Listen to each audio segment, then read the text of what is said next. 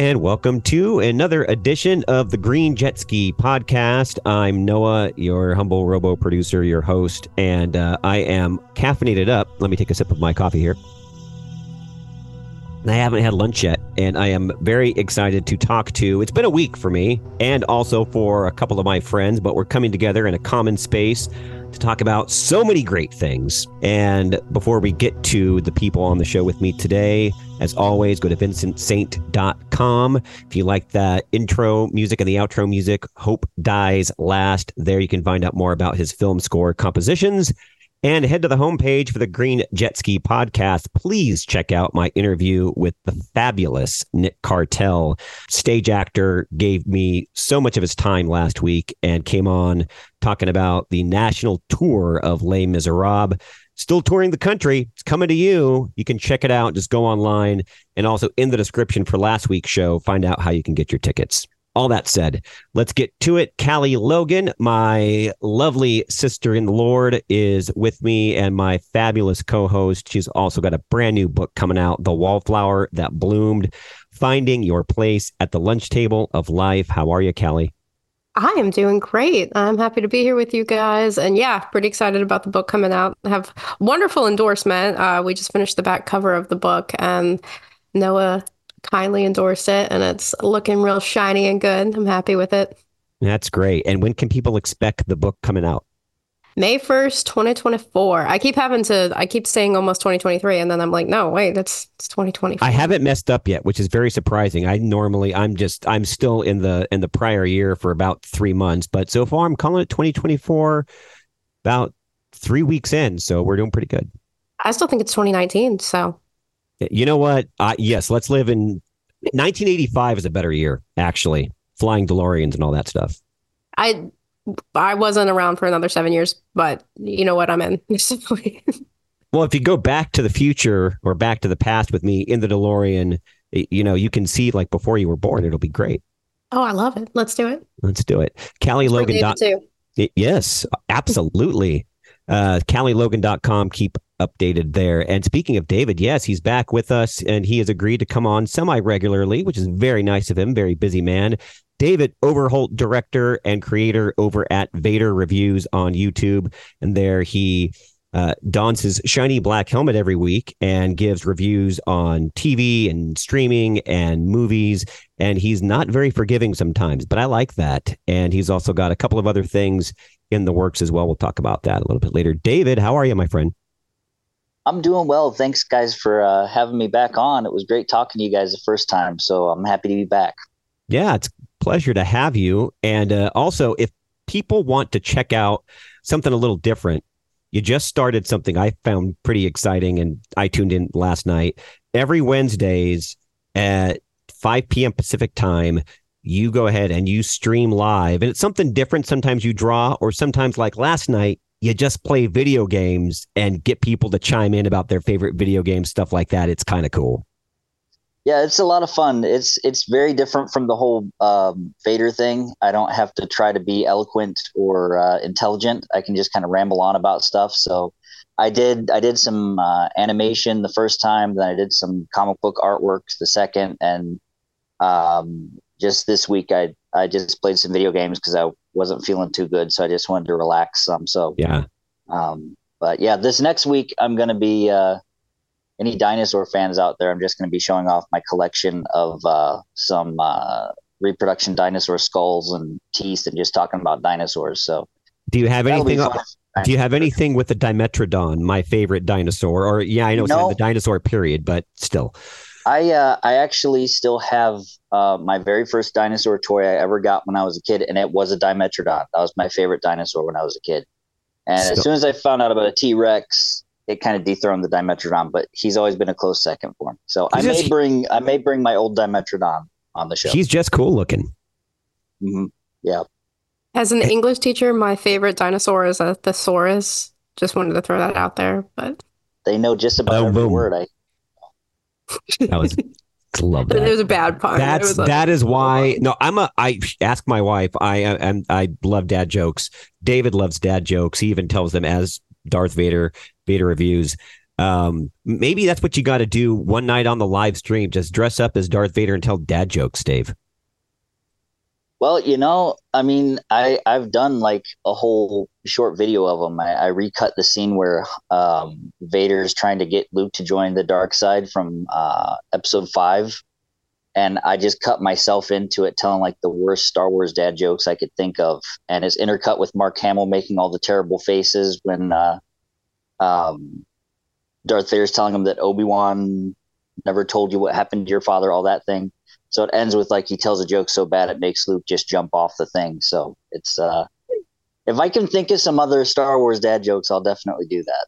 I watched it. It was a lot of fun. It was funny. I watched it actually during the Christmas break. And it's still, you know what? And I've seen it several times. It's just funny, especially when you cut in all the Empire Strikes Back scenes. It's pretty great. Yeah. His reactions make the crappy jokes so much better. I know. Exactly. Well, we are all huge Lord of the Rings fans. And I thought with the new project coming out, which we'll touch on a little bit later on, it would be great to talk Lord of the Rings today. And I found out that David had not seen one of my favorite iterations of Lord of the Rings, although it's not really complete. From 1978, the Ralph Bakshi, it was a valiant attempt and lots of rotoscope being used version of Lord of the Rings. And if you go to Rotten Tomatoes, and I don't hold too much stock, but just to show you where it lies, audience score of, which is what I look at, 64%. I thought it should have been a lot higher. Couple of things in it I really didn't like. Couple of the casting choices, like if you've seen it, you know that the Sam Gamgee, and he maybe gave it his all, God bless him, but the Sam Gamgee voice is just Michael Scholes, God bless you, wherever you are, whatever you do, is not the best part of the film. But I love the style of the animation. Dave, you're big on animation. I love that Anthony Daniels is in it as Legolas, if people did not know that. And also William Squire does a lights out performance as Gandalf. Unfortunately, the film cuts right at about the Battle of the Two Towers and Helm's Deep. Wanted to have a part 2, but we didn't get it. David, we'll start with you. You had never had the pleasure of seeing it before. Your brother had a copy. You watched it. What did you think? Well, it's kind of complicated for me because like I can appreciate what all the work that clearly went into it, because rotoscope animation is very difficult. Basically what rotoscope animation is they film live action footage of people in costumes and whatever. And then they have to print out every single frame on paper so the animators can bring that onto a light box and trace over every single frame of animation. That's 24 pictures per second to make all of the movements. So like it's an enormous task trying to do rotoscope animation that way.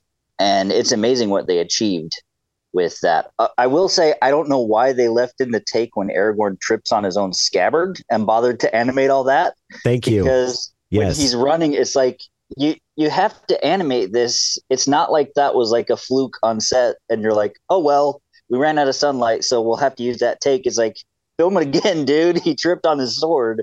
But, it makes it more human, I guess. I don't know. I guess maybe he thought it gave it character, I guess. I had a thought on that, actually. Oh, please share. Well, so Tolkien, one of his biggest things was he was very particular about putting scenes in his stories and books about eating and kind of like daily parts of life and humanizing it a lot more. Even his translation of The Green Knight goes into far too much depth of the specifics that go into like after you've hunted a deer, what it goes into like making venison and skinning and all this, that, and the other. So I kind of wondered if it was more of a human element. It might be.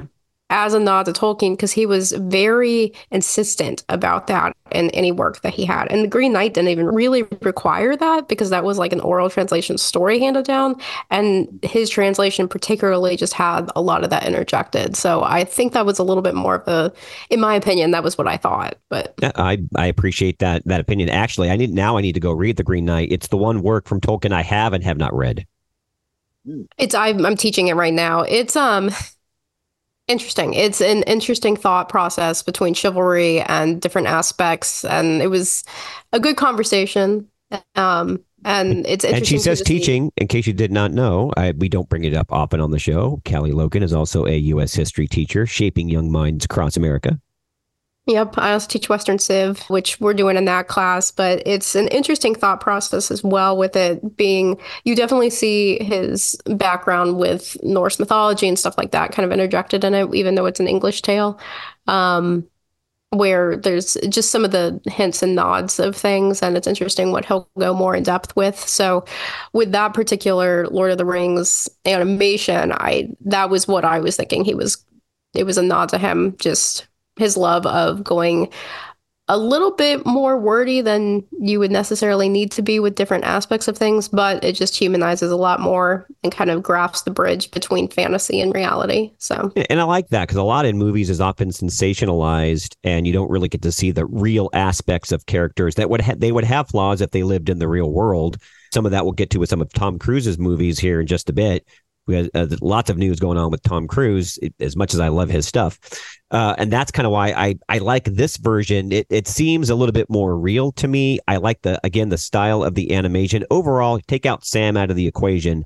What did you guys personally feel about the style of the movie, the way that they told the story? It is a bit different than the Peter Jackson version, which everybody loves. I love it. But this one's always been near and dear to my heart. What do you both think, Callie?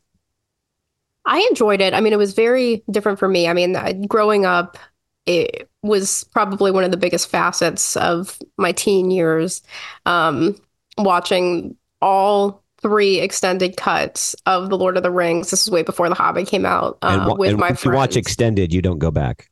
Oh, no, no. And we would watch them. I mean, we were all 15, got a bunch of candy and just watched the movie straight and had so much fun. So for me, like, it's pretty hard to even bring anything into the realm of, because I just have so much, like, that's one of my favorite things of being a child was that. So watching this, it was a very different stylization, but I think you have to look at it almost with any adaptation of a book or movie or anything else. You have to love it for a standalone of what it is. And so I did enjoy it. I like the storytelling of it. Even I went back and watched the trailer too, and that was kind of interesting to watch just for the time period that it came out, how the trailer was projected to get people to watch it. Mm-hmm. I definitely felt like it had more of an allure of fantasy more than Peter Jackson does, because even though it's obviously fantasy with Peter Jackson, It's more action oriented. It was, yeah. And I really saw more of that kind of, what I call fairyland with it, kind of like overtly make believe with this one. I did enjoy it. Sam did get on my nerves, which is such a sad thing for me because he's like my favorite character in the Peter Jackson films. And the scoring was good. You can't beat Howie Shore. I mean, next to John Williams, he's the GOAT. So there was that too, but the one thing I like, yeah, I agree. Music wise, I mean, Howard Shore, you're not touching him. It is a different adaptation. I love the Mithrandir song that they sing in this particular iteration. I think it's beautiful. Mm-hmm. Yeah, but that was my thought. I mean, I enjoyed it. It was fun to watch. I don't think I would necessarily pick it up again to watch unless somebody wanted me to watch it with them, kind of thing. But it actually made me just want to watch the Peter Jackson ones again. We'll get to David's take here in a second, but so your favorite thing about it, and if you were a reviewer on the old Rotten Tomometer, what score would you give it? What percentage would you give it?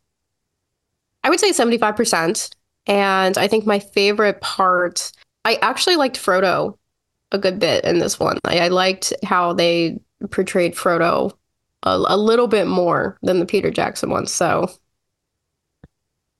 David, I know you are a big Lord of the Rings fan, and I mean, like everybody here.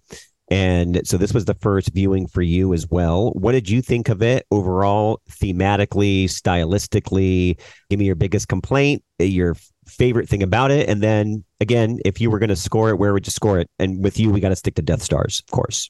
Yeah, well, I'm gonna be nice about it. I'm gonna be nice about it. I wasn't a huge fan of this version of it. But I think it was probably because I did grow up with the Peter Jackson version first. So I didn't actively try to compare this to how the Peter Jackson version was done, because I know his version is very different from the books. But just on its own, I'll say that like one of my favorite things about it was actually I really like John Hurt's voice as Aragorn, because he had kind of like the age you'd expect to hear in someone who's been around for like 87 years. I know Numenorians aren't supposed to age like everybody else, but just something about the way he delivered his lines, he felt a bit more kingly. Because that is one gripe I have with the Peter Jackson versions is they tried to like humanize all of the characters so much. They kind of took away some of their grandeur from the book. So I did like this version of Aragorn. I think he could have stood to wear a pair of pants. His costume was a little plain, I thought, but I thought the animation when Boromir died, spoiler alert for anyone who hasn't seen Lord of the Rings, but we're well past the window. You should have seen this by now. It's really old, so yeah. That's kind of on you if you haven't seen it, I guess. But that was a great scene in this movie. The animation when Boromir died was really well done. And not only that, but like even the acting of whoever was rotoscoped as Boromir, he did a really good job. You mentioned Gandalf; he was good. He was really good. I could not stand Sam in the movie. I don't know what possessed them to do Sam that way. He was ridiculous. And the actor might be fine, but he was so goofy. It was yeah. Oh, hooray! And everything. It's like it was so weird, and I really don't understand why they did that with him. I mean, I know he's supposed to be excited. I thought he was wearing the ring at times, Yeah. Well, and the worst part is Sam is like basically Tolkien's like autobiographical putting himself in it. So I'm like, I don't know if I don't think they knew that, because I'm like, this would have been highly insulting to him. Right? Yeah, he's kind of like the character you really can't get wrong if you do Lord of the Rings. And they got it wrong. Characters are important. Yeah, exactly. I thought the ring wraiths looked kind of cool. They kind of remind me of big angry Jawas at times with their glowing red eyes. Oh, they do. So, but their robes are even kind of brownish in the copy I had. I don't know if that's how they're supposed to look, but like the copy that my brother has on DVD, they're wearing dark brown robes and they've got like glowing red eyes. So like it made me kind of think of big angry Jawas. I mean, Star Wars is a long time ago in a galaxy far, far away. Maybe they've evolved. Maybe there's a connection there. We never know. So, what did you guys think of Gollum too? Creepy.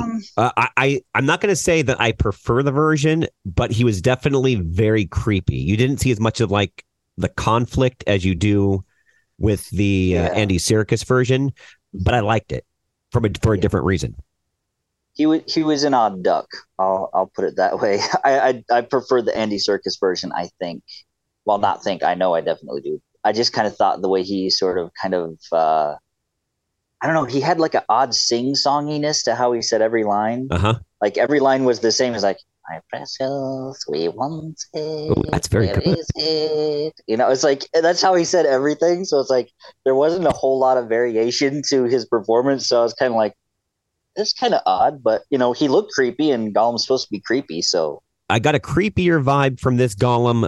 But he didn't seem as conflicted as Gollum is supposed to. Like he was still dealing with being possessed by the ring and, how it took its toll on him. I didn't get that from this version. Yeah. I felt like he looked like the animated version of the zombies in I Am Legend.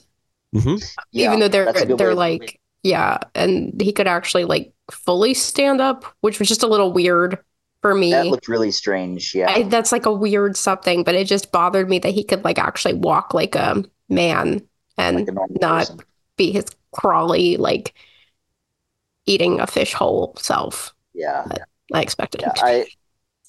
I did like catch looking for the Ralph Bakshi influences from Lord of the Rings though, because in Peter Jackson's, because like he copied the shot of the proud feet guy when he's like proud feet when he's got his foot sitting up. It's like he copied that shot like exactly out of the Ralph Bakshi cartoon. So that was kind of fun seeing those. I like the Shire. I like the portrayal of the Shire. It looked cool. Yeah, it looked nice. I was disappointed with Saruman as well. Yes.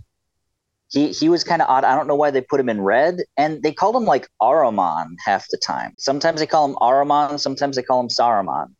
I don't know if they kind of thought people will get confused between Sauron and Saruman, so they thought, oh, we got to change their names. Mm-hmm. So I don't know. And like halfway into the movie, they thought like, no, let's just call him Saruman. That's his name, so let's just call him that. So yeah. I have a question, and I don't know if either of you know this. So when this originally came out, was this particularly marketed towards children, or was this marketed towards kind of anyone who like an adult audience? Because I feel like, at least from my perspective, remembering, even though I saw it, I guess, quote unquote, as a child, because my parents didn't let me watch it right when they came out. Like, it was later that I watched as a teenager with my friends. So I guess they had been out for like 3 or 4 years at that point. But I was wondering, since it was an animated cartoon, was this more of kind of something that was marketed towards children, or was this marketed towards an adult audience? I think it was a test because, I mean, this was, again, back in 78. David can give his 2 cents on it. It was rated PG, but PG meant something different back then. Mm-hmm. And so because of the year, I'm going to say it was, again, I don't know this for a fact, but it was marketed towards a general adult audience and leaving it up to parents. Hey, if you have a mature child and you want to bring them along, bring them along. But I don't think it was marketed towards kids. David? Yeah, this wasn't intended as a children's film. I made the mistake of doing a little research on the guy who made it, and he typically does really, really terrible animated films. Not terrible in terms of quality necessarily, but in terms of content. He was all about like, hey, grown-ups should be able to see nasty, violent cartoons with lots of cussing in them. So he typically made adult stuff, like very, very adult stuff. I haven't watched any of it, but I've heard it's pretty bad. So I knew the name over the years connected to this project. And I always thought in my head, I wonder what else he's done. I've never looked it up. So it's interesting that you say that. Yeah. So just don't bother looking it up. I'm done. I'm good. So well, and I was curious because I think it might have been the same year, and the animation style was very similar to that of. Have you guys seen Watership Down, the 1970s one? No, I've heard of it, but I haven't seen it. Okay, it had very similar animation style, but it kind of has, now that story in particular has a darkness to it. It was marketed as a children's book, marketed as a children's movie, but there are a lot of violent scenes and kind of in a similar vein. So that's why I was curious with just some of that stuff that kind of comes out, like what was their main, I guess I'm thinking from a marketability standpoint, like who's our demographic, who's our audience, Well, and maybe they didn't know because, I mean, I think obviously it was geared towards adults, but I think you even got to get more specific than that, even back for 1978, and not knowing their exact audience in the way that they filmed it. And even though it is one of my favorite versions of Lord of the Rings, there's a lot of, as David pointed out, like with the Aruman and Saruman, there's a lot of inconsistencies. I can see why there was never made a part 2 to finish up Two Towers and then the rest of the trilogy.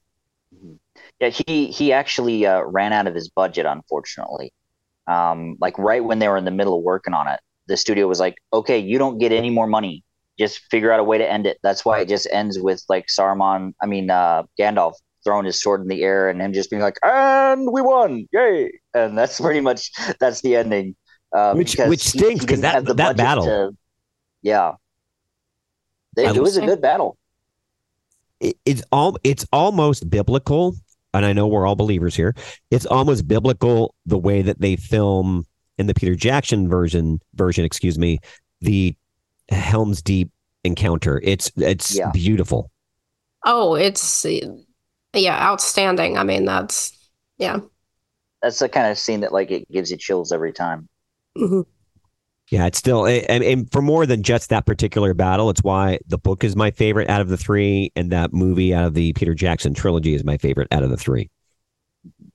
Yeah. There's a sense of grandeur to it. Yeah. I have an ongoing joke. Well, I mean, I actually said this at a speaking event back in August that the trilogy is the missing books of the Bible.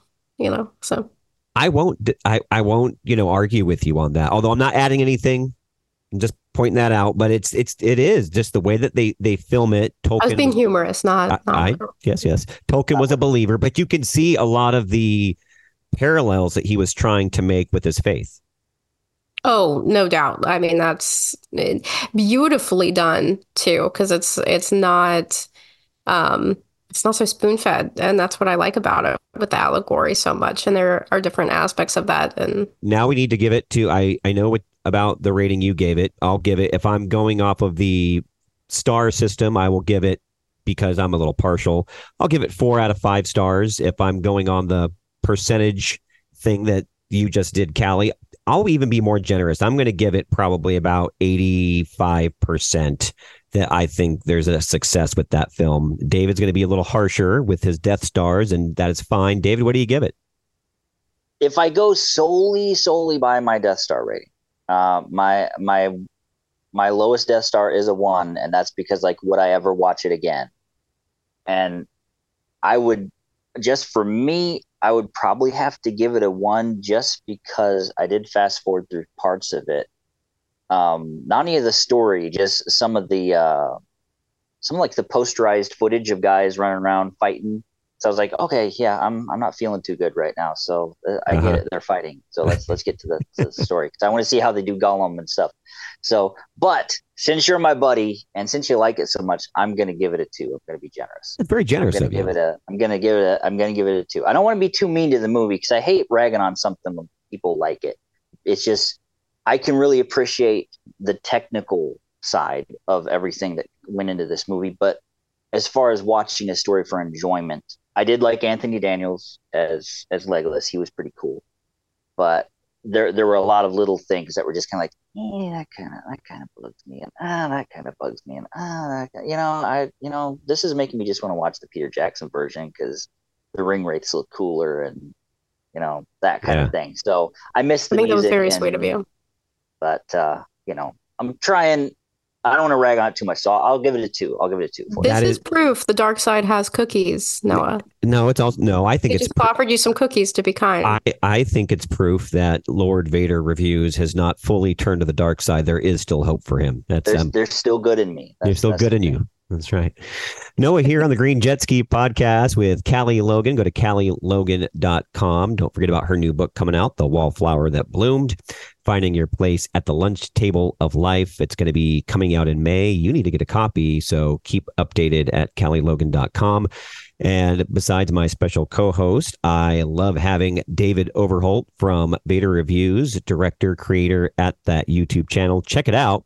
And every week you're going to get on Sundays, it used to be Saturdays, but now it's Sundays, a review of some kind with TV and streaming and movies.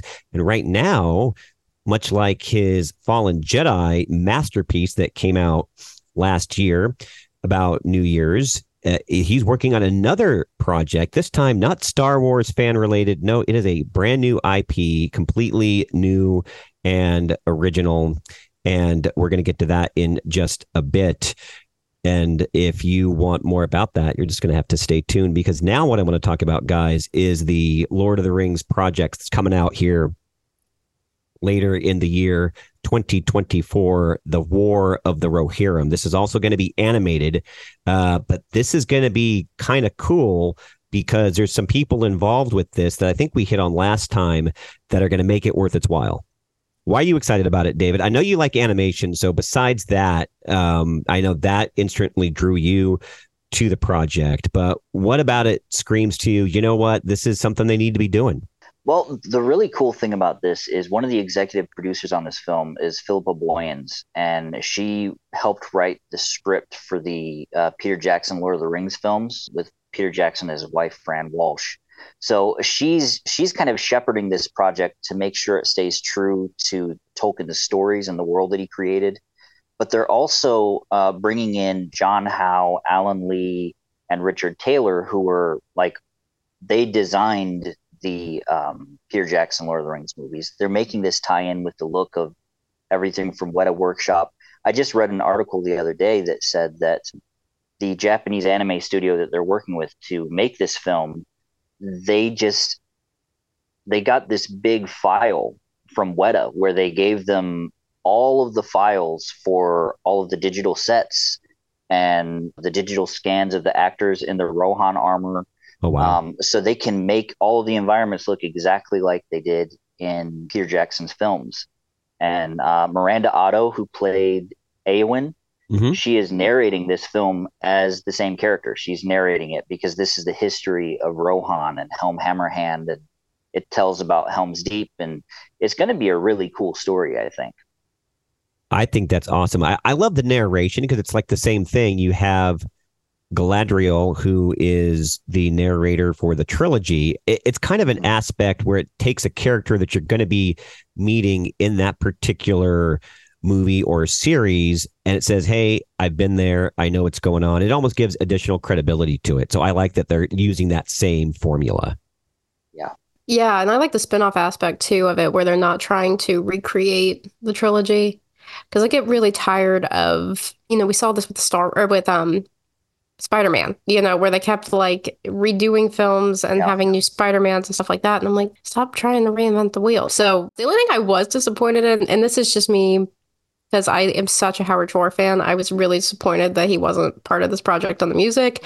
He was part of Rings of Power just for the like intro song, and then Bear McCready did the main scoring, but I was disappointed that we don't have that pop up. I mean, I know he's getting up there, but I particularly enjoy how he does the music and the study that he goes into, and just I like his approach quite a bit. So yeah, that was the one piece of information on this project that I haven't been able to find, which is like who exactly is doing the music for it. Stephen Gallagher is, which I haven't heard anything from him before. So, I mean, you have your top kind of contender names and stuff, and then you have some that are up and coming, like Bear McCready, and he was involved in the Outlander series and stuff. I actually have a friend who has worked with him and speaks very highly of him, says that he's really great.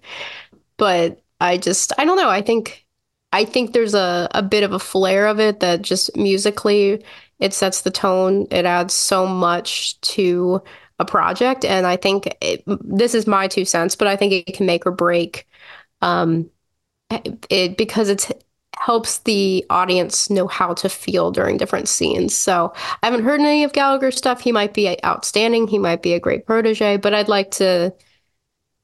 like seeing Howard Shore involved in these projects, just kind of from a purist standpoint. So music is so important when it comes to movies because I've seen several movies where I was gripped by the story. I loved the story, but when it came to the soundtrack or the score, there wasn't enough. And yeah, it's supposed to be background because it's not supposed to overpower you, but it's also supposed to add to the mood. And if it doesn't do that, it doesn't move the film along. And there's been times, David and Callie, where it's literally said, you know what? I didn't really enjoy the movie that much because there was nothing there. Well, I mean, a good example of the importance of the music, and not only just the music itself, but like who's conducting it and everything. Because Howard Shore, he would conduct his own music for Lord of the Rings. Yep. You can see how much that is affected when you think about the difference between Jurassic Park, which was scored and conducted by John Williams, and The Lost World. He used some of John Williams' themes like to the note, but he didn't conduct them with like the same, like for lack of a better word, love that John Williams did. Yeah. It wasn't the same sweeping emotional quality. It was just kind of like it was right on a perfect meter. It wasn't bad, but it was still John Williams' theme, but like it didn't have the same emotional weight to it. I would say he was in the style of John Williams, but it wasn't like in that, like you said, it didn't have the gusto and the vigor and the feeling and the emotion that he does. But I mean, to be fair, I mean, only John Williams is John Williams. I mean, he did Star Wars, Jurassic Park. I mean, what did he do? Terminal. There's so many. And that's why I really enjoy music to movies so much. I think it's a make or break issue for a film. And maybe David knows this, the film that I'm talking about. It wasn't Dragonheart, but there was another movie. It was dragon based. And it was, I want to say it was mid or late 90s. And the score was absolutely, I mean, it wasn't just okay. It was horrible. It took me out of the film. And I, to this day, can't even tell you a lot of the details of the film because the music was that bad. Yeah, I'm trying to think. There were a lot of early fantasy movies that were like that. I know Hawk and Slayer, not Hawk the Slayer. What was it? Lady Hawk was that same way. Uh-huh. where the music was absolutely terrible and it messed up an otherwise great movie. Um, the music in a film, it's like it's really it's the heartbeat of a movie, and it's not there just to like cover up the background and you know if there's any like pops in the mic. A lot of people think like you can just drop any track behind a film and it'll work, but there's so much. The name of the movie is is that no, that's not it. It starts with an E, and that's I saw Aragon pop up. But Aragon? I don't think that's it either. Oh, I think I know the one you're talking about, but I can't remember but it does. It sets the tone, and I mean, it invites the audience into the feeling and the atmosphere. It sets the atmosphere of perceiving what you're feeling, and it's a painting of it. I mean, I think it's just as important as the dialogue and the storyline. And they're all elements that come in to making what can actually be a great production and in a lot of ways. And I think even where dialogue is lacking, music can pick up. So yeah.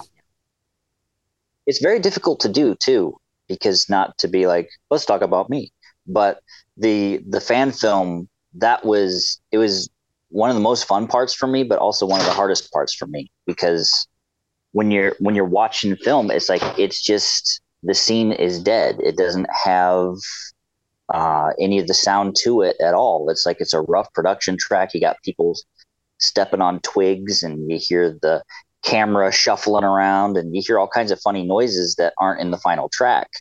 And you have to score to that, and then figure out, okay, you got to clear all that from your mind and think like, what is the emotion in this scene? What are we trying to get across? And then you have to time all of your music to the picture without it feeling like Mickey Mouse, like you're hitting like all the boop, boop, boop, boop, boop, and make it sound like a Looney Tunes cartoon or like an early Disney cartoon where it's like kind of silly and unintentionally funny. So music is such an amazing part of filmmaking, but it's also one of the hardest parts of filmmaking, because you can't step on the sound effects, you can't step on the dialogue, and you can't be cheesy unless you're trying to make a comedy, I guess. But you try not to be cheesy as hard as you can, but it's hard. It's hard not to sound corny sometimes with what you're writing. The movie actually was, I'm looking at it and I didn't think it was. It actually was Aragon. It's a little later than I thought, 2006. And the music was by Patrick Doyle. And I remember just being so completely taken out of that movie because Patrick Doyle did that one? Are you serious? I did not. Because he did the Cinderella for 2015 for Disney. So that's shocking. Yeah, I don't think that was one of his better works, because I just remember loathing it. And the Cinderella movie, I thought the music was fine. Oh, he did great. Well, okay. I wouldn't say it was outstanding and remarkable, but I do think for the Cinderella movie in particular, it was very suffice. It was like very decently done. I mean, I liked some of the choices. I know a little more than I probably should about different composers for scoring for music, but for movies. But I think it's a fascinating a field, and I think it adds so much. So I'm shocked that was Patrick Doyle on that one. I mean, I guess they gave him 10 years to work on. Yeah. Absolutely. I mean, Aragon as a whole was a terrible movie. So it was, yeah. He may have been very uninspired by the visuals he was seeing, because sometimes that happened. Because I've had friends ask me to score different project of theirs before, and I've gotten some really cool footage before that's like, oh wow, I can think of something for that, and it fires your imagination. And then you get other footage that's just kind of like, well, you're my buddy, so I want to help you, but it's like it doesn't make you feel anything when you watch it, and then you feel like you're just kind of filling up the background. So he may have been feeling like that, trying to score the movie. So you never know. It wasn't a very good movie in general. The storyline, it kind of, I don't know, it almost had that. I'm going to be very critical with this. It almost had the feeling of a straight to VHS tape from the 90s. Yeah. Man, very true. I mean, it did get John Malkovich, so I mean, but that wasn't even enough to save it. But the book wasn't even that great. I never read the book. I just saw the movie. I read the book. It just felt like another, like. When you're talking movie scores, I think we can all agree that John Williams is like king, and apparently he's going to keep making scores because he's still got it in him. So God bless John Williams. But who outside of the land of Long John? live the king. Long live the king. Absolutely. If I were a hobbit, I would make sure, that I would I don't know. I was going to say that I was going to bow to him, but it happens the opposite in Return of the King. Everybody bows to the hobbits. You bow to no one. Exactly. You bow to no one. If you had to pick a favorite composer outside of John Williams, who would it be? Mine's Michael Giacchino. His work in the new Star Trek movies is, even if you didn't like the movies, I think is like next level. I love that stuff. I'm gonna go with Howard Shore. I mean, I really love everything he did with Lord of the Rings, but he even worked on one of his earlier ones was That Thing You Do. It was 1996. And he didn't come up with the kind of like soundtrack tunes for that, but he did do the scoring for that, and he did a really nice job. My number two would be Silvestri, I would say. I mean, I think even looking at Silvestri's stuff, that he was even the score person for Castaway, and you don't actually have any music scoring until an hour and a half into the film. So what he did was he worked with surf and wind to create scoring effect. And it's really interesting, the artistic style that he does with that, of kind of using the wind so that it doesn't sound hokey. It doesn't sound like, like seagulls and random, animals and stuff. That's next level film scoring right there. Oh, I mean, it was fascinating. So I would say Silvestri, probably between Shore and Silvestri for my number two. Yeah. David?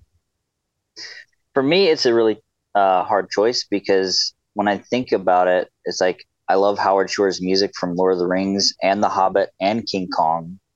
But then I'm also a big James Horner fan, because I watched, Land Before Time was like basically my favorite movie when I was a little kid, because it was about dinosaurs. And between that and American Tail and all the other great films that he's done, he did the Zorro soundtrack and everything. He also did James Horner was Star great. Trek 2, Wrath of Khan. Yeah. That's, I mean, in my opinion, that's the best of the Star Trek scores, is Wrath of Khan. I mean, it doesn't even sound. You don't listen to it and necessarily think space. It sounds like very seafaring adventure music. It does, which works in space though, in a cool way. And so for me, it's really hard, because I also like Jerry Goldsmith too, though, because he made like the Star Trek the Motion Picture theme, which ended up being the score for Next Generation, the opening music. And Jerry Goldsmith did like First Blood. He did like all kinds of thing. So for me, it's actually really hard picking like a top favorite, other than John Williams. He's like obviously the number one guy, but I like Danny Elfman too. He has kind of weirder music that he does, but he's good too. But my top two choices would have to be between James Horner and Howard Shore. No, the work Elfman did on Wednesday was fantastic, because he could have gone in such an Edward Scissorhands direction and just basically copy paste, and he didn't. And I loved what he did with Wednesday. It was very intriguing and fun, and I loved seeing him just with Tim starts with an H, the director. Yeah. Oh, Tim Burton. Burton. Why did I think H? Sorry. Oh, Helen Bowden Carter is who they worked together flawlessly quite often. Oh, they're just such a cute little squadron, and they like bring in depth sometimes and stuff like that. I love seeing it's kind of like the dark side of like Adam Sandler, like whatever Adam Sandler has going on with all his people who are in every movie. And then you have Burton's people, and they kind of have like their little more like. Give me a Pirates of the Caribbean 6 with Johnny Depp back as Captain Jack Sparrow, and give me Danny Elfman as the film composer, and I'm locked in. That would be fabulous. I saw like I don't even know what movie it's from, but I saw this weird gif of Gary Oldman from some movie he was in, where he had dreadlocks, a big scar down his face, and like a dead eye. And all I could think of is like, we need a Pirates of the Caribbean movie where Gary Oldman plays Johnny Depp's like weird brother that we never knew Jack Sparrow had. Sign me up. The antagonist of the movie, because like he's like the real rotten pirate of the two. Like he's actually the scary pirate to Johnny Depp's goofy pirate. That would be such a cool movie to see, I think. Disney is really missing an opportunity now. I mean, people can say what they want about Johnny, and he's been, at least here in the U.S., he's been exonerated. I think Disney has made him offers to bring him back. And as much as I want to say, Disney, you kind of messed up, I hope he does go back one day because I don't want a Pirates of the Caribbean movie, and I do want another one with Johnny Depp as Captain Jack. Mm-hmm. I love that series. Very beloved. The last thing I was going to say, but we got sidetracked a little bit about the War of the Rohirrim, is if you guys have not had a chance, check out the guy that plays Helm Hammerhand. It's Brian Cox. And I've seen it. I've seen him in other stuff before, but if you look at the photo, my goodness, they chose great for that role because he looks just like King Theoden from Lord of the Rings by Peter Jackson. Like the similarities and the facial structure, obviously probably intentional, but I love it when they pay attention to detail like that. Totally. He's a great actor. He actually, ironically enough, he spent a lot of his career in Hollywood playing evil Southerners in the U.S. government. Like he's usually like the top guy at the CIA.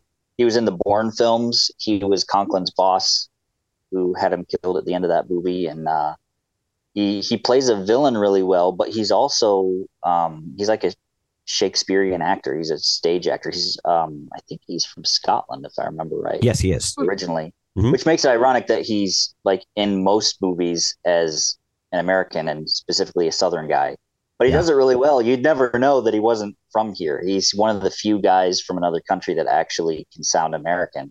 So people from the UK in general, if they try to do an American accent, typically the easiest accent for them to do is a Southern accent, just because of how like language-wise the accents evolved. And so I never thought about that. Yeah, it's an interesting thing. So if you look at a lot of Sam Palladio is a good example, and Claire Bowden as well. They were both on the show Nashville, and they're both British, but it is easier for them to manipulate their given accent and create a drawl out of it. And it's kind of an interesting thing. So Tom Hiddleston is actually one of the most talented that I've ever seen.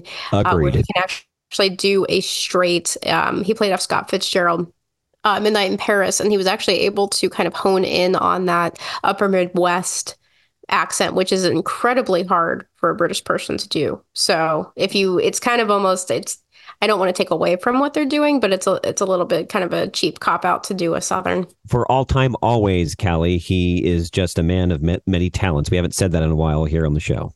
This is true. This is very true. And he's part of the inspiration behind the show, or at least the name of the show. Now, what I want to get into, guys, we've kind of bounced around a bit here on the Green Jet Ski podcast with my co-host, Callie Logan, special guest, David Overholt of Vader Reviews on YouTube. Check him out. Is all things Tom Cruise, because there's a lot going on that needs to be dissected. This is a bit of a longer podcast, but you know what? I haven't eaten, and it's my show, so we're going to go on for a bit until I finish my coffee anyway. David, you and I were thinking about movies we were most looking forward to in 2024, and you made a video. People should check that out on your channel. And I said, that you missed one, Dave. You missed Mission Impossible Dead Reckoning Part 2, Mission Impossible MI8. And then after I even commented on Twitter, by the way, follow me at Green Jet Ski Pod on Twitter, on X. I read an article like back from October that I somehow missed, that because of the strikes that went on, Mission Impossible 8, Dead Reckoning Part 2, it's not coming out until 2025. They pushed it back basically a whole year. And that just, man, I'm so looking forward to that next, maybe last installment of the franchise. And we got to wait a bit. Yeah, that was really unfortunate, because I was like, oh man, yeah, I totally forgot. I was excited to see where it was going to go after Part 1. And, they've been saying this is the big finale of the franchise as a whole. And I don't know if that's true anymore, because he just said recently, like, well, if Harrison Ford can keep doing it, then so can I. So it's like, I don't know what he's going to jump off of to top everything else he's done if he keeps making Mission Impossible 27, but he's going to run out of things to jump off of. I'll pull it up here as one of you guys is responding, because I want to get the number out there to the audience, and I forget what it was. Even though number 7 didn't do too well at the box office, because who knew Barbie was going to take off like it did? I mean, that just blew my mind.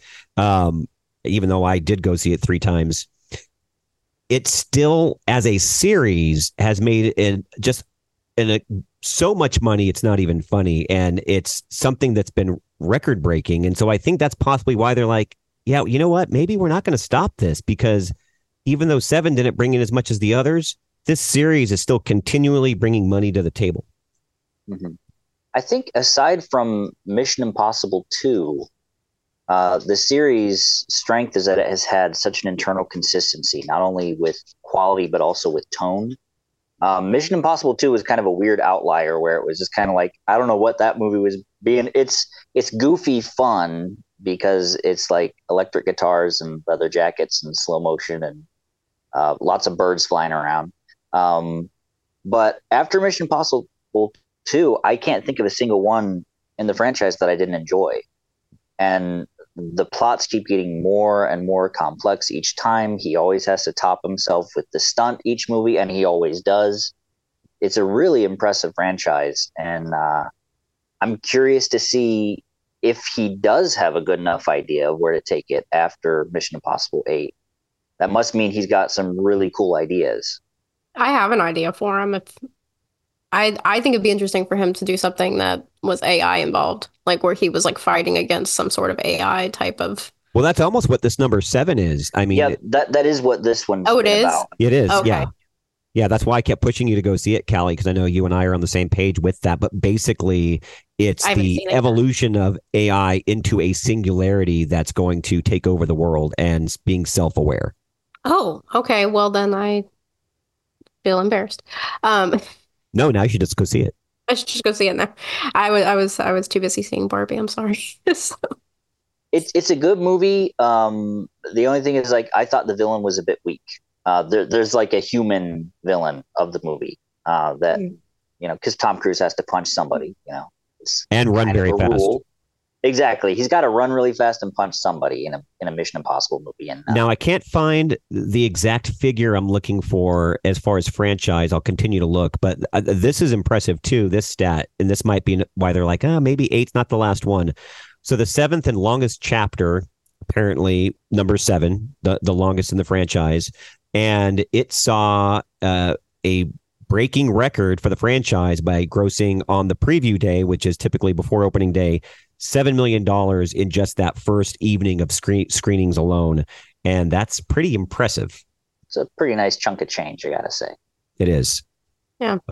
But there's another stat, and I'll try and find it during the show, but apparently as a franchise, it's broken some records too, as far as the box office goes, which shows you people want to see these authentic characters. They want to see movies that have a lot of great, as you were saying, David, plot development. There's not a whole lot of like agenda in it. It's just great storytelling with obvious protagonists.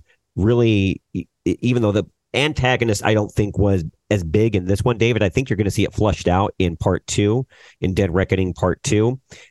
Because you go to the Rotten Tomatoes on this last one, and again, just for reference, you're still sitting in the 90 percentile. People love this film, despite the box office wasn't as we were hoping. Mm-hmm. I loved his wacky little sidekick. It was, I think her name is Pom Clementif, if I'm pronouncing it correctly. She's the lady who played Mantis in Guardians of the Galaxy. She did a great job.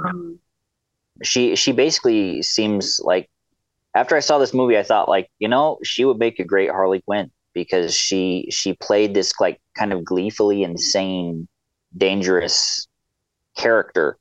And it was such a departure from how sweet and goofy she seems in Guardians of the Galaxy. It really impressed me with her performance.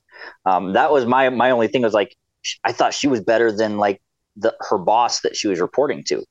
So I wish he could have had a bit more presence, because the way I described him in my review was kind of like, he seems sort of like a trendy middle-aged dude that should be on like the commercial for like a Ford pickup truck, where it's kind of like, I'm really from California, but I'm going to pretend I'm a Texas rancher, because I'm wearing some jeans and a flannel shirt. It's like, if he didn't seem very, I don't know, he didn't have an edge to him. And especially since this is like the last movie, maybe, in the franchise, I thought, like, I would have liked a guy that had a bit more of a creepy vibe, or a dangerous edge to him. But other than him, the movie was great. And hopefully he'll be better in the next one. Nothing against the actor. It's just like his costuming, and they didn't give him much to do in the film, so he didn't really stand out. Well, maybe now, and I won't give anything away because Callie hasn't seen it, but maybe now because he didn't get his objective at the end of part 7, you're going to see him stand out a lot more in the at least conclusion of this particular story. Yeah. That I'm hoping. I mean, he probably will. Yeah. Again, still can't find the stat, but I'm just more things to add to the fire here. Mission Impossible: Dead Reckoning Part 1. It turns out it had the best 5-day opening, so not just preview night, but 5-day opening total in franchise history. Even though it fell below projections, it still came out really, really strong. And I don't get enough of that bike scene. I saw it even in the Screen X format, David, that I've told you, where it takes up the sides of the movie theater, and you feel like you're launching yourself off a mountain cliff. It's great. That would be cool to see. I don't think we have those kind of theaters in my area, so I haven't been able to. They were big in Europe. Callie, are they in your area at all? Because apparently they're pretty new here, from what I understand, just in the last couple of years here in the U.S. We don't have anything like that. But Yeah, it sounds cool.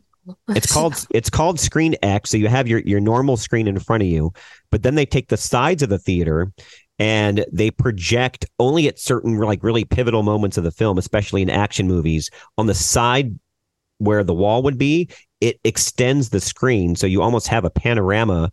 And it's not 360, but you get a lot of the background images that really make you feel like you're more a part of the experience and of the story. It's really cool.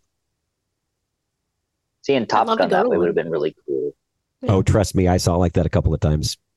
Yeah. Speaking of Top Gun, because $1.5 billion is nothing to sneeze at. And we thought that was going to be the last of, Captain Pete Mitchell and the new age of, drones and no pilots flying planes would be ushered upon us. Although real life, that's probably closer than we would like. Just came out the other day. I was, just perusing Twitter, and I saw the article because thank you to a follower of yours, David, that showed us that Top Gun 3 is indeed now green lit, and they're working furiously to get this into reality. Hopefully we don't have to wait another 3 decades. I doubt it, but it seems like they saw the success of the second one and they said, you know what? This is what people want to see. We're doing more. Yeah, I think this also has something to do with the fact that Tom Cruise said that he's wanting to develop like a whole slate of action franchises that he can pursue going forward, just in case he's done with Mission Impossible. And he said that the fan response to Top Gun was so great, he just wants to make people happy and give them more of what they want. Say what you will about the guy, he really respects his audience and he really tries to give people what they want to see. And that's what I love about his movies. I saw a couple of people, and I actually do want, it seems trivial, but I don't think that it is. I saw a couple of people kind of make snarky comments about it. You saw it with Mission Impossible. You saw it first with Top Gun, where he makes these little pre-movie announcements. Hey, thanks for coming out to the theater. We made this movie for you. We really hope you enjoy it. Lots of hard work. I actually think he's being very authentic when he films these things, because you can tell the passion that goes into making these movies. Yeah. Yeah, I think it's cool too that he's doing that, because I mean we're in a time frame where it seems like every director, like you almost can't go a day without some actor or director or studio basically being a jerk to their audience, and then they wonder why people don't want to come see their movies. It's like, well, you gotta court your audience. You gotta be nice to people. If you gotta win them over, especially if you're gonna do something that audiences aren't, possibly gonna like. You really need to be nice to them then. Absolutely. But the cool thing about Tom Cruise is he's nice to audiences when he doesn't have to be, because people would come to his movies whether he made those thank yous or not. He just really appreciates people coming to his films. I think Tom just gets the entire movie making process. And I also think he truly appreciates, people might say I'm wrong, and that's fine, every single audience member that spends their hard-earned money, that comes to the theater to see his work, that makes him what he is. I think he gets it. I do. Mm-hmm. Yeah. And, you can say what you want about him personally, but, we all can make our own individual choices. I don't take stock in that. I've never heard him say anything nasty about anybody. I've heard he's a very nice man to work with, and I continue to support his work. I mean, he said in an interview one time that he said, you got people working double shifts trying to put food on their table for their families, and they're spending that money, what little they have, to just try to forget their problems for 2.5 hours and be entertained. And he said, like, that's what other movie makers don't get, and what they don't care about is the fact that you know, people are spending what little they have to come try and be happy for a couple of hours. So the least you can do is try to give them a good film and give them a good time. And that's why he put so much effort into it. And I respect that. I respect that too. I mean, I saw in theaters because, one, I respect that, and knowing that about him too. I mean, it's my favorite movie of all time now, Top Gun Maverick. I saw a record-breaking in theater times 15 for Top Gun Maverick, and I enjoyed it every single time, probably just as much, if not more sometimes than the previous, because I would still find things that I hadn't picked up on, the first couple of times. Sometimes with action movies, especially big spectacle films, you do have to see it a few times because you're so overwhelmed by everything that's just being thrown at the screen and all the sound design and everything that sometimes, like, oh wow, that it just really fills up all your senses so much. You gotta kind of go back and watch it again. I saw Godzilla -1 twice in theaters. Still need to see that. I liked it better the second time. It was a great movie. Quality films are worth seeing multiple times. I mean, I think I had this conversation with my dad. One of our favorite films to watch is Godfather Part 1 and 2. Part 3 is trash. But I mean, I've probably seen 1 and 2 probably 50 times each. And I still pick up things that I didn't notice before in stylization or dialogue or storyline or just subtle little things over and over. And I think great films are worth watching again and again. Not for obsession necessarily, but just for respect of art and studying. It's a favorite book you're picking up again. That's just in the form of a movie. You like visiting that world and escaping. And I'm going to actually exclude Top Gun Maverick because I'll end up choosing it. And I don't want to choose it. So if you guys had to pick a favorite Tom Cruise film that you've seen over the years, does not matter the genre because he's done just about everything, what would it be and why? How does it speak to you? Minority Report. I mean, I think that was one of the most fascinating movies. I mean, that came out, I think, 2000, maybe a one. And just some of the things, like just when he's walking into the Gap and he's got the different guy's eyes. And so it's like, hey, welcome back to, Mr., whatever. Would you like to buy some more of those chinos? And it was just really interesting to me to think about that. And then seeing now how far we've come technology wise and how that was really cutting edge and thought-provoking. And I remember watching that and thinking like, wow, that would be insane if the world was like that. And every time I go somewhere now and buy something and they're able to pull up very easily, a little too easily, what I've purchased in the past, I think of that movie. So. Absolutely. David, what's yours? Mine would have to be The Last Samurai.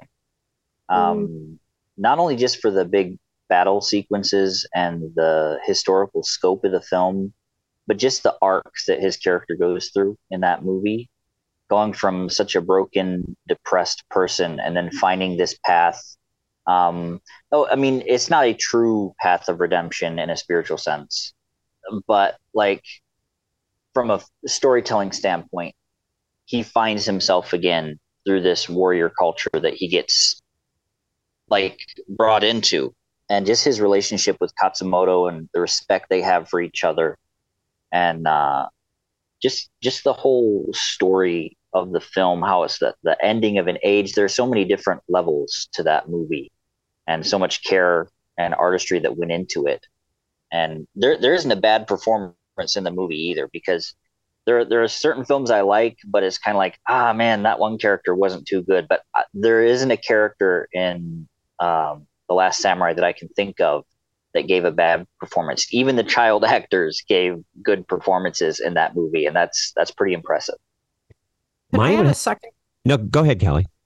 Go ahead. I was going to say, well, while you were talking, I was also thinking about how good Far and Away is, and that's another John Williams scored movie. It's an underappreciated movie. Oh my gosh, with Nicole Kidman too, and just mean, his accent's not that great. Tom Cruise's, he really tries. But just thinking about storyline and the commitment and how, like, just the heart of the American pioneer and how they showcase that time period. So I just want to throw that one in there too, because it also just hits on John Williams, which we did earlier. So no, that's great. Okay, I'm done now. Now, mine happens to be one that it was a great movie, and I don't think it gets enough love because it really shows that we can change as people and that love is the answer to everything, which, David, you talk about. We don't have enough of that. That's why you kind of changed the way you stylize your videos. It's because of the time in which we live. But I think it's a timeless tale of, how we can, if we really let ourselves become better people. And that's Rain Man with not just Tom Cruise, but Dustin Hoffman as well. And you just see him as the beginning of the film being this arrogant jerk that only cares about money, the flashy things in life. And he finds out that his father, who's passed away, has, left him and his brother, which he didn't even know that he left him all this money. And then he finds out that the money is actually going to his brother. And so he's trying to befriend his brother so he can make sure that he gets the money. And by the end, the money doesn't even matter to him. All he cares about is having a relationship with his brother and not allowing anybody else to take that away from him. And it's just beautiful. Have you seen that movie, David? I know that's maybe not necessarily one that you normally watch. Yeah, I haven't seen it. I've heard it's a really good film. I don't actually watch a whole lot of dramas. I'm more of a sci-fi and animation or action kind of guy typically. But I've heard it's a really, really good film. I've seen little clips of it, but I haven't seen the whole thing. Knowing how you like the human condition and what can make us better people, I really think you would enjoy it. I'd give it a watch. I think it's worth it. Okay. Mm-hmm. Well, anything on your brains before we wrap up here, David? Oh, yeah, let's get an update. What's going on with your independent project going on at Vader Reviews? Update us in the last couple of minutes here on the show if there's anything new that you have to share with us. Oh, for one thing, my swashbuckling beard and mustache is still growing in nicely. Looking very nice. I've got that kind of like Green Arrow from the DC Comics look going now, but me and my buddy Micah, we're still in the middle of working out the sword fighting choreography. I have everything but like 2 little segments of the fight figured out now. How we do it is we meet up twice a week, at least when I'm not sick. We've missed this week because I wasn't feeling good, but next week we're going to hit it again, and we just practice for a few hours, and we film what we practice when we come up with a new little bit of the fight. And I've been kind of editing all the little pieces together as a rough cut to see, like, is there a good ebb and flow to the fight scene? And it's coming together pretty good right now. And I've finished typing up the script and finalizing all the dialogue. I'm working on getting the digital sets made, and I'm doing all kinds of VFX compositing tests because we're dealing with metal swords, which are very reflective. So it requires a bit of problem solving with the green screen because mirror finished swords tend to reflect a lot of green, so they want to disappear on me all the time. So I am solving the problem though. I've got it figured out now, but it was giving me quite a bit of trouble there for a couple of weeks. Look, we're fighting with nothing. It's amazing. Yeah. It's hard to look cool when your sword blade isn't even there. So it was either that or it was like a weird big kind of blob of greenish gray that wouldn't disappear nicely. But I've got that issue resolved now. And we're working on our speed for the fight, trying to make sure we stay safe so we don't any smack each other in the face. You were talking about getting ready to do that. I don't know if you've actually begun that. Yeah, I haven't started the storyboarding process yet because the way I do that is once I have the fight figured out completely, because we just practice in my living room. Try not to hit the ceiling fan or the couch or anything. Try not to step on the cat.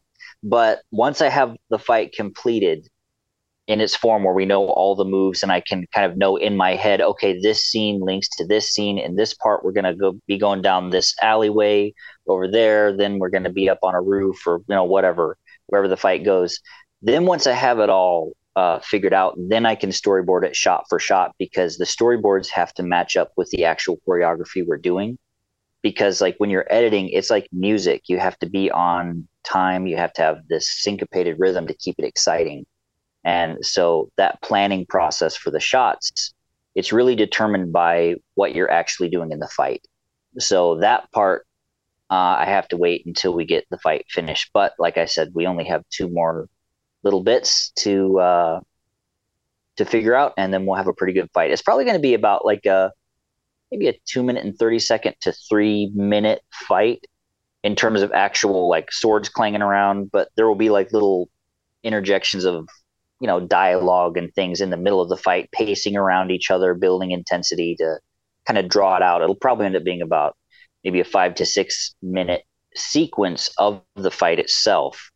And then we'll have other sequences of dialogue before and after to kind of fill it out into about a 15 to 20 minute film. So, but it's coming along really well. We have all the costumes, like I said, except for the costume for whoever is going to be the girl character in the movie. We still have to find her, but we can do everything else. We can figure that out later, because we're doing all this on green screen. So whenever we find somebody, we'll just be like, hey, we'll set up a green screen, do your dialogue, and then I'll just put you in.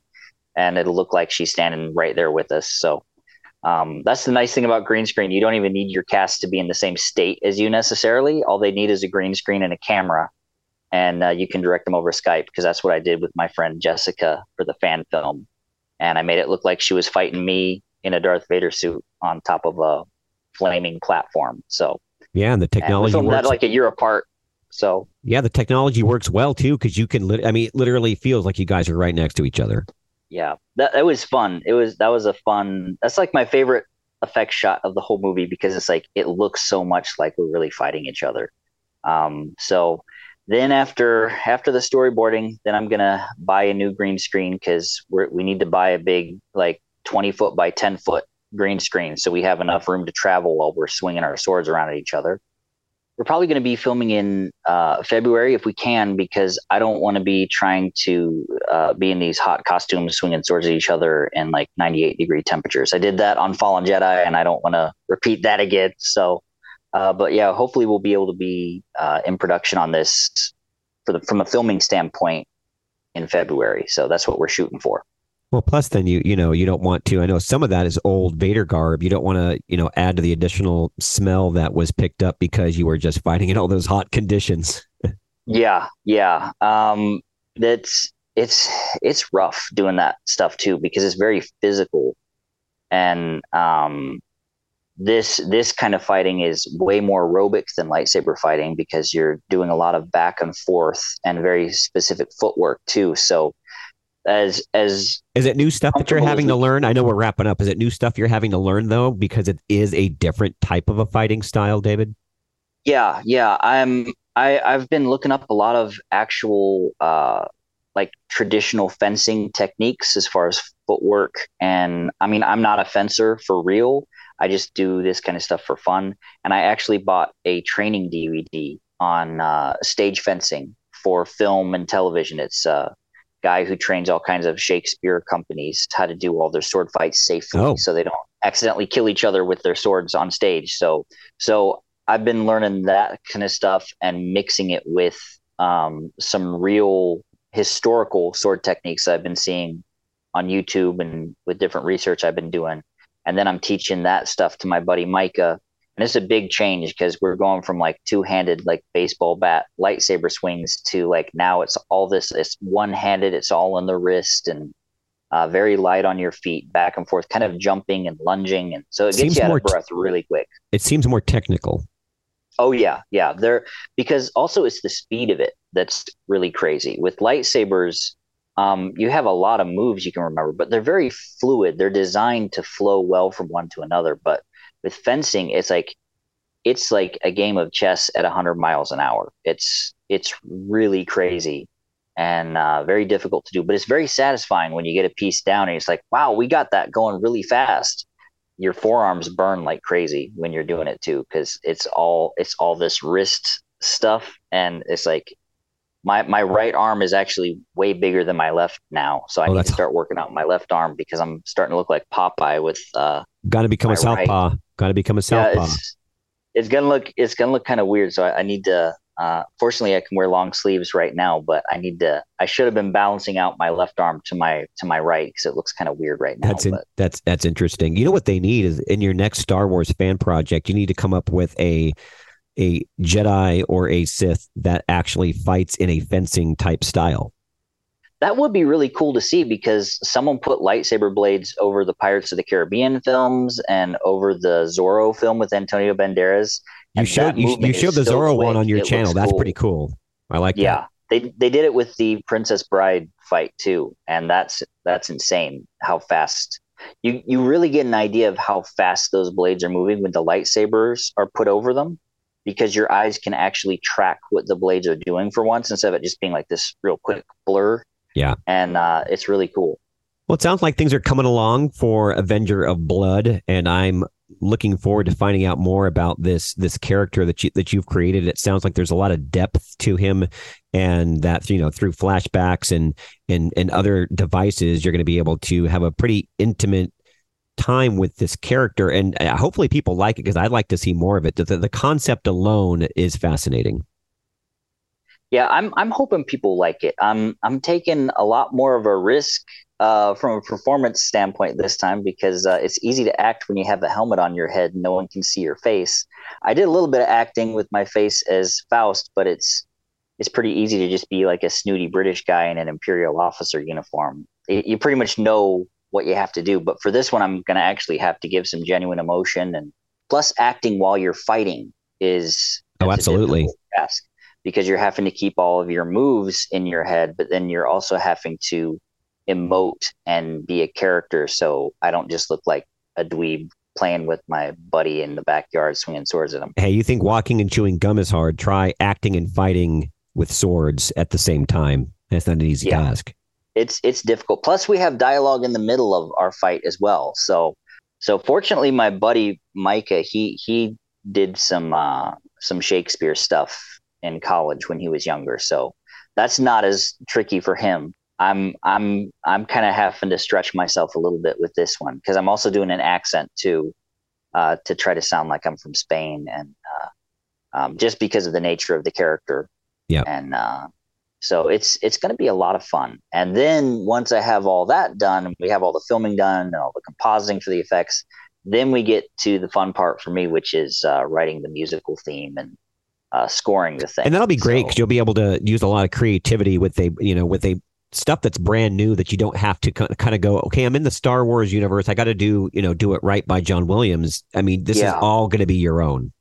Yeah, that's the really cool thing to me about this project is like everything you see, good or bad, we're going to sink or swim on our own creativity for this one. Because when you're doing a Star Wars fan film, you have a lot handed to you. Themes you can reuse, characters, armor, props, all kinds of really good stuff. But for this, we have to build it all on our own. And it's a challenge, but it's a very fun challenge because this will be something people haven't seen before. And I don't mean that in some big, like, it'll blow your mind, it will change cinema forever. I just mean like, you haven't seen this character before. You haven't heard this music before. It's not based on an existing property. So it's a really fun chance to completely create something from the ground up and hopefully give people something they'll enjoy watching. Well, that's the goal. I mean, it was the goal when you did your fan film because you wanted to stay true to the vision of George Lucas. And now you have Dante Legato, the Avenger of Blood, which I think is going to be great. And as this develops, and hopefully you'll drop more teasers when you have behind the scenes stuff and people can watch updates at Vader Reviews. People will get sucked in by this and it'll get great reception. And you can keep making more of these type of adventures because there's always monsters out there to fight, Dave. Yeah. Yeah, we are going to be posting behind the scenes featurettes like we did on the fan film. Not quite as many of them because this isn't as long of a film.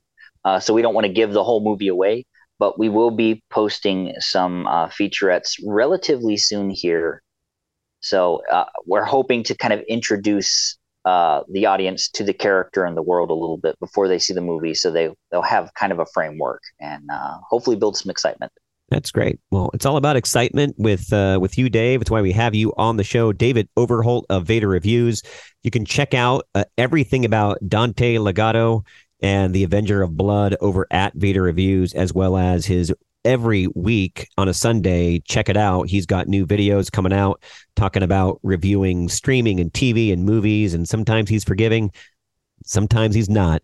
So you just got to tune in for all the hilarity. I know I do. Thanks for stopping by, Dave, talking Lord of the Rings with Callie, who had to hop off. And we always have a good time talking with you here on the Green Jet Ski podcast. So it's been a real treat. Thank you again for having me. I really enjoyed talking with you guys. It's been a great conversation. And I hope you guys are doing well where you are. I hope all your listeners are doing great out there. And just thanks for having me on to talk about fun nerd stuff. I have a blast. Oh, we always love talking. That's the nerd stuff is what we do here on the show. And what's the best way people can contact you, Dave? The best way to stay in contact with us is just to follow us on Twitter at Vader Reviews. I post there all the time. I post links to all my videos because sometimes YouTube isn't great at notifying. You can subscribe to the YouTube channel. You'll just find us, just search Vader Reviews and we'll pop up. And we also have a Facebook page, but I mean, I post my latest video each week to the Facebook page, but we're not super active there. Twitter is the main place, or in the comment section of YouTube if you want to have a talk with me, because I always read the questions and I read the comments on YouTube and I answer everybody. So. And like you were saying the other night on the stream, if you don't get an answer, it's generally because you just somehow missed it. And you either didn't get a notification or you accidentally skimmed over it, because you're pretty good at replying to just about everybody. Yeah, I try to reply to every single comment. Every once in a while, YouTube will hide that someone has left a comment on one of my videos, and then I'll come back to it like months later and see there are like 3 or 4 comments from people that for some reason YouTube never told me they commented. So then I answer them once I find their comment. So if there is anybody out there who's left a comment that I haven't answered, it's nothing personal. It's just I didn't see that you posted it. Last thing I'll say is people can also check out co-host Callie Logan, her book that is coming out. It's The Wallflower That Bloomed, Finding Your Place at the Lunch Table of Life, with an endorsement by me, and that's coming out in May. You can check it out on Amazon with the pre-order and check out updates at CallieLogan.com. You can follow us on Twitter at Green Jet Ski Pod. DM us anything you want to talk about or comments about any of the past or previous shows. And the last thing I have to say, Dave, is my goal for you on a Wednesday night is to see, I know it's difficult, but to see Darth Vader, Vader Reviews, suited up playing video games. I think that would be hilarious. It might be kind of hard to see the screen in the helmet, but I'll give it a try one of these days. I definitely will. Suggestion from the Peanut Gallery. It's one of the benefits of the midweek live stream is that I don't have to get into the suit. But once I start building an audience, I think I'll have to do that, especially in October or something, just so I can dress up and be silly. Absolutely. Absolutely. Oh, in October, then we might be able to see Bonaparte pop on by as well. I always get a kick out of him every Halloween season. That's true. I'd actually be able to see out of that mask better than Vader. So Bonaparte might be a better bet than even Vader for playing video games. So Bonaparte playing games. I mean, I don't know. I'd have to play a game that I'm really bad at so I can get all frustrated, and because I'd have to do it in character. So he seems like the type that would rage quit on a game to me. I don't know. We'll keep both of those ideas in mind. Dave, thanks for stopping by the show. I appreciate it, my friend. Thanks for having me. It was good talking to you guys. Noah here on the Green Jet Ski Podcast. David Overholt. Check him out at Vader Reviews on YouTube. And we'll see you next time right here on the Green Jet Ski Podcast.